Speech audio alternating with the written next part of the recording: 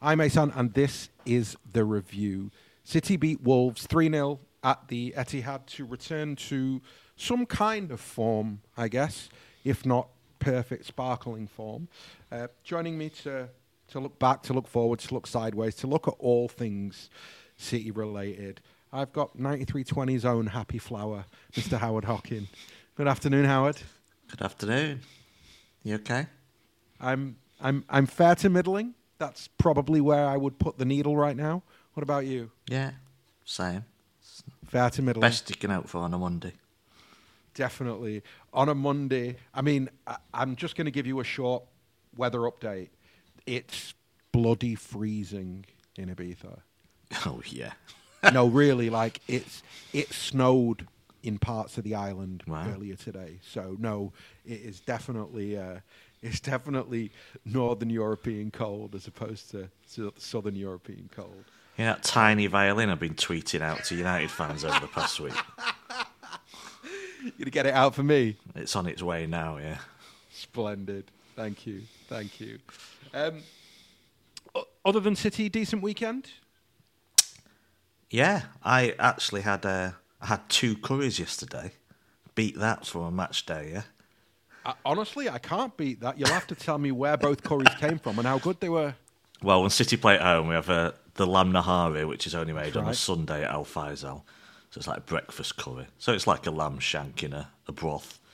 My sister's birthday, so I went up to Chadderton after the match and had another curry at Westwood East up.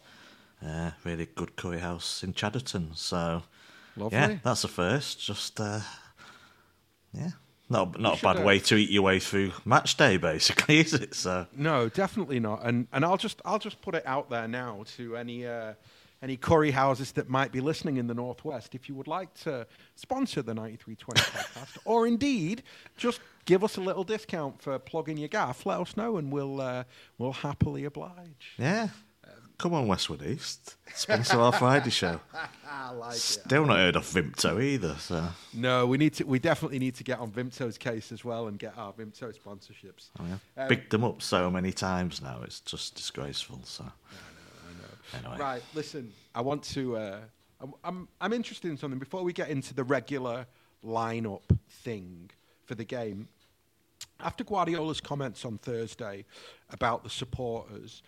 How did you feel about the atmosphere? Like, what was the vibe like on the concourses going into the ground? Was there any kind of conversation around what Pep had said? Did you feel an electric atmosphere? You're asking the wrong person. I'm the guy that turns up as the match kicks off every time. So. Well, how was it in the stand as you arrived at your seat? The same as always. I mean, it's a Sunday afternoon game, but it was... Look, I said on the review of the Spurs game, whatever you think about, was it out of order, was it not, doesn't matter, we've had that discussion. Guarantee that when the match starts, there will be a better atmosphere than there would have been for a 2 o'clock Sunday afternoon against, let's be honest, mid-team. You know, it's not one of the most glamorous games, is it, against Wolves? No. It's on a Sunday afternoon, early Sunday afternoon. I guarantee that what he says will make a difference, and for a while it did. There was chanting, there was probably more noise than you would have had. So that's why he did it, and it always works, even if perhaps he shouldn't. So Oh, sorry, I was just going to say also, does it matter? I mean, he's trying to G up the. I mean, I've said it so many times. If he's got issues with the atmosphere, then speak to the people running the club and speak to all the other reasons that atmospheres are sanitised nowadays. Don't go at the fans. My other point really is, if he wants to G up the fans, that's absolutely fine, but it's on the players to kind of produce an atmosphere as well, and that's part of the reason it may have been dulled in recent games, because the results haven't been good at home, the performances haven't been good. Thankfully, on this occasion, it did make a difference. The fans made some noise. And I think the rather thuggish attitude of the opposition and the referee helped in that, because things like that also help an atmosphere, don't they? No, definitely. I think so. So look, the lineup. Were you surprised at how unchanged it was from Thursday, considering the turnaround time? No, I mean, honestly, I didn't know what lineup I was expecting to see. So no, it's not quite the turnaround of some of the recent games where like you're talking 60 hours between games, and I guess there's just enough time to say that there's probably won't be problems with fitness with players, and you expected Kevin De Bruyne to come back in. That wasn't a surprise. Ake dropped to the bench. I wasn't expecting no 6 or 7 changes. I still looked at the team and thought, I'm not sure what this is. It's another different side, and that always worries me. It's just another different side. Side with no real left back, of course, but hey, what's new? But I didn't know what the setup at the back was. I was worried about Traore, who's a terrible footballer, except when he plays against Manchester City. But obviously his power and pace could be a threat if Laporte was on the left, because he's not used to that sort of thing. You know what stood out more, in a way? I think it's who wasn't playing tells us the story. Go on, then. And I think the side may have picked itself for that reason. Well, look at who's not playing, and I think there's issues with virtually all of them. Not just a case of rotating. You've got Kyle Walker and Cancelo, who, of course, are not getting regular football for City right now. Calvin Phillips hasn't got going. Ruben Dias has been injured and not back to fitness, so that's okay. Phil Foden, of course, we've been told it's a foot problem, but absent from the squad. And Bernardo Silva, who's kind of out of favour because we're all expecting this to be his final few months as a City player, probably. And I think it's who wasn't playing, and in that respect, the team kind of picks itself, because we know how Pep is picking teams at the moment, and it didn't, not for this match, but just generally when you think about that bench and Phil Foden, it's quite worrying for the future. Obviously, things will change very quickly about the amount of changes that might be coming in the future to this squad. I think I've got a slightly different take on it. I think that, I feel as though what's happening right now needed to happen in the sense that I didn't know. We've been talking for a few weeks now, and the general consensus has been we don't really know what's wrong, but something isn't clicking. Yeah. And we kind of ran the gamut of, like, is it tactical? Is it personnel? I spent a lot of time saying this is on Pep. I did. And I felt as though post Spurs, in many respects, he came out swinging because he was kind of sticking up for himself as well. And I respect that in the sense that I was under the assumption that Guardiola had told them to play slowly, and I was under the assumption that Guardiola had almost told them to forsake first halves for the sake of control. And I felt as though he told them not to run past Erling you see what I mean? Like, I was under the opinion that what we were seeing was a reflection of what Guardiola wanted. And as soon as it became clear post Spurs that, he over the course of 2 press conferences, nearly 3, he basically said, I don't tell them not to run past their man. I don't tell them not to be aggressive in the final third. I don't tell them not to move the ball quickly. And I think that as soon as that became clear to me, and as soon as Guardiola went the attitude and stomach and hunger route, in a way, I became more worried, because if it's just a Pep thing, it's easier to fix, right? Because as a coach, he can go, all right, I'm doing something wrong. I'm going to do this now tactically, and then that'll fix whatever problems we have. As soon as it became clear that it was the players and the personnel, even though I was pleased with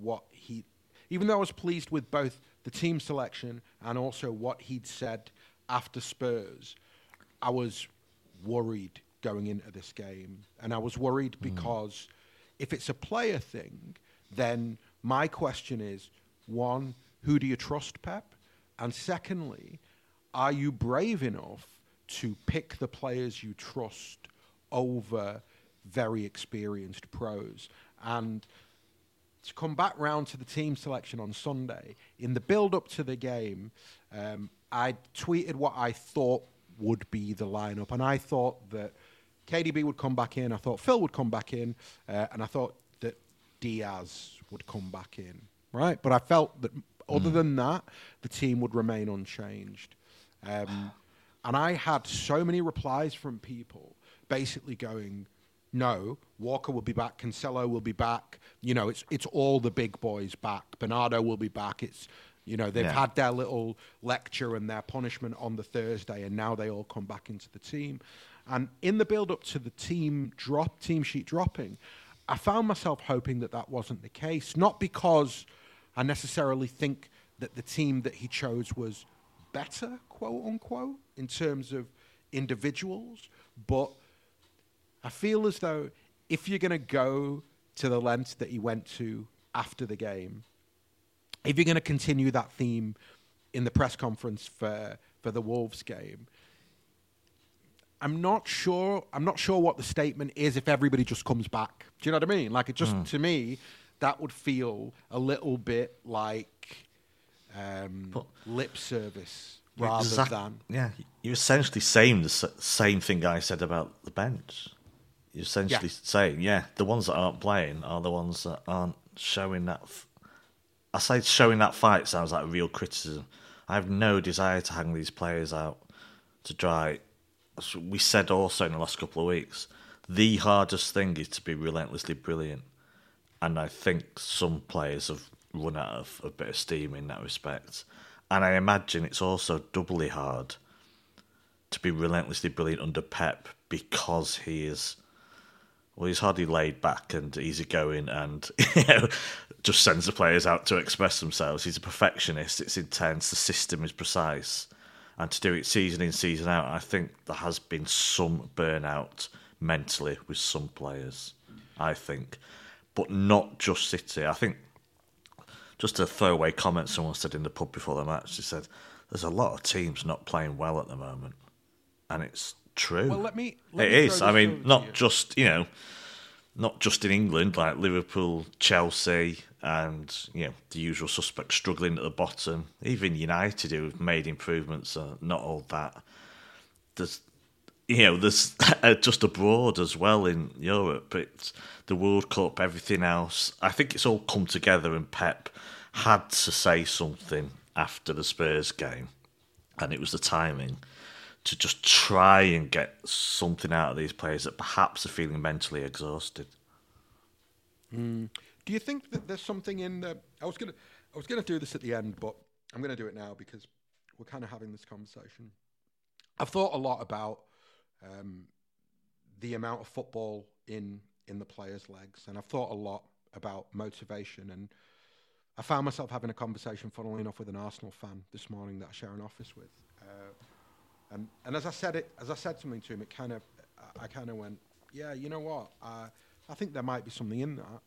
I was saying to him, whatever your job, whatever you do, your first, whatever the equivalent of a title is, right? Your first sniff of success, your first real success, the hunger to get there is completely different to 5 years later when you've climbed the mountain 4 times. Of course, Arsenal's hunger's bigger.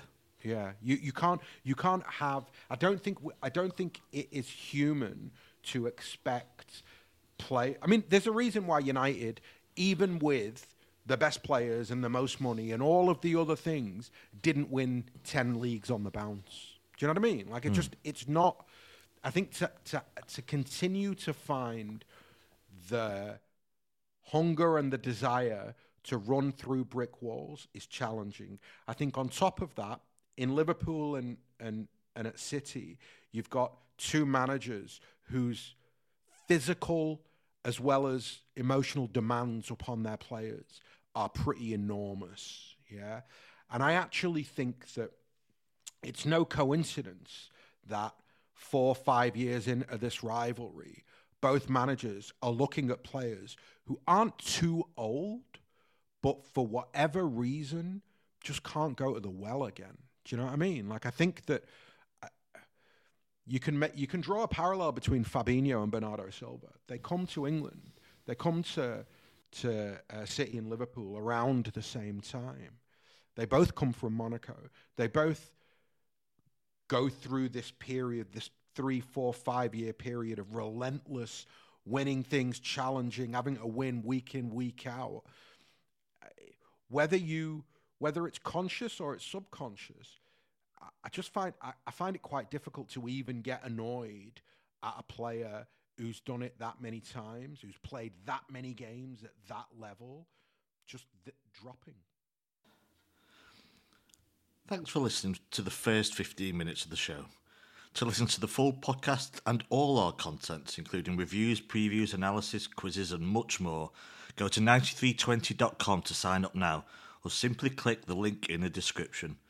So what are you waiting for? Go to 9320.com now for the best, most passionate, impartial coverage of Manchester City and beyond.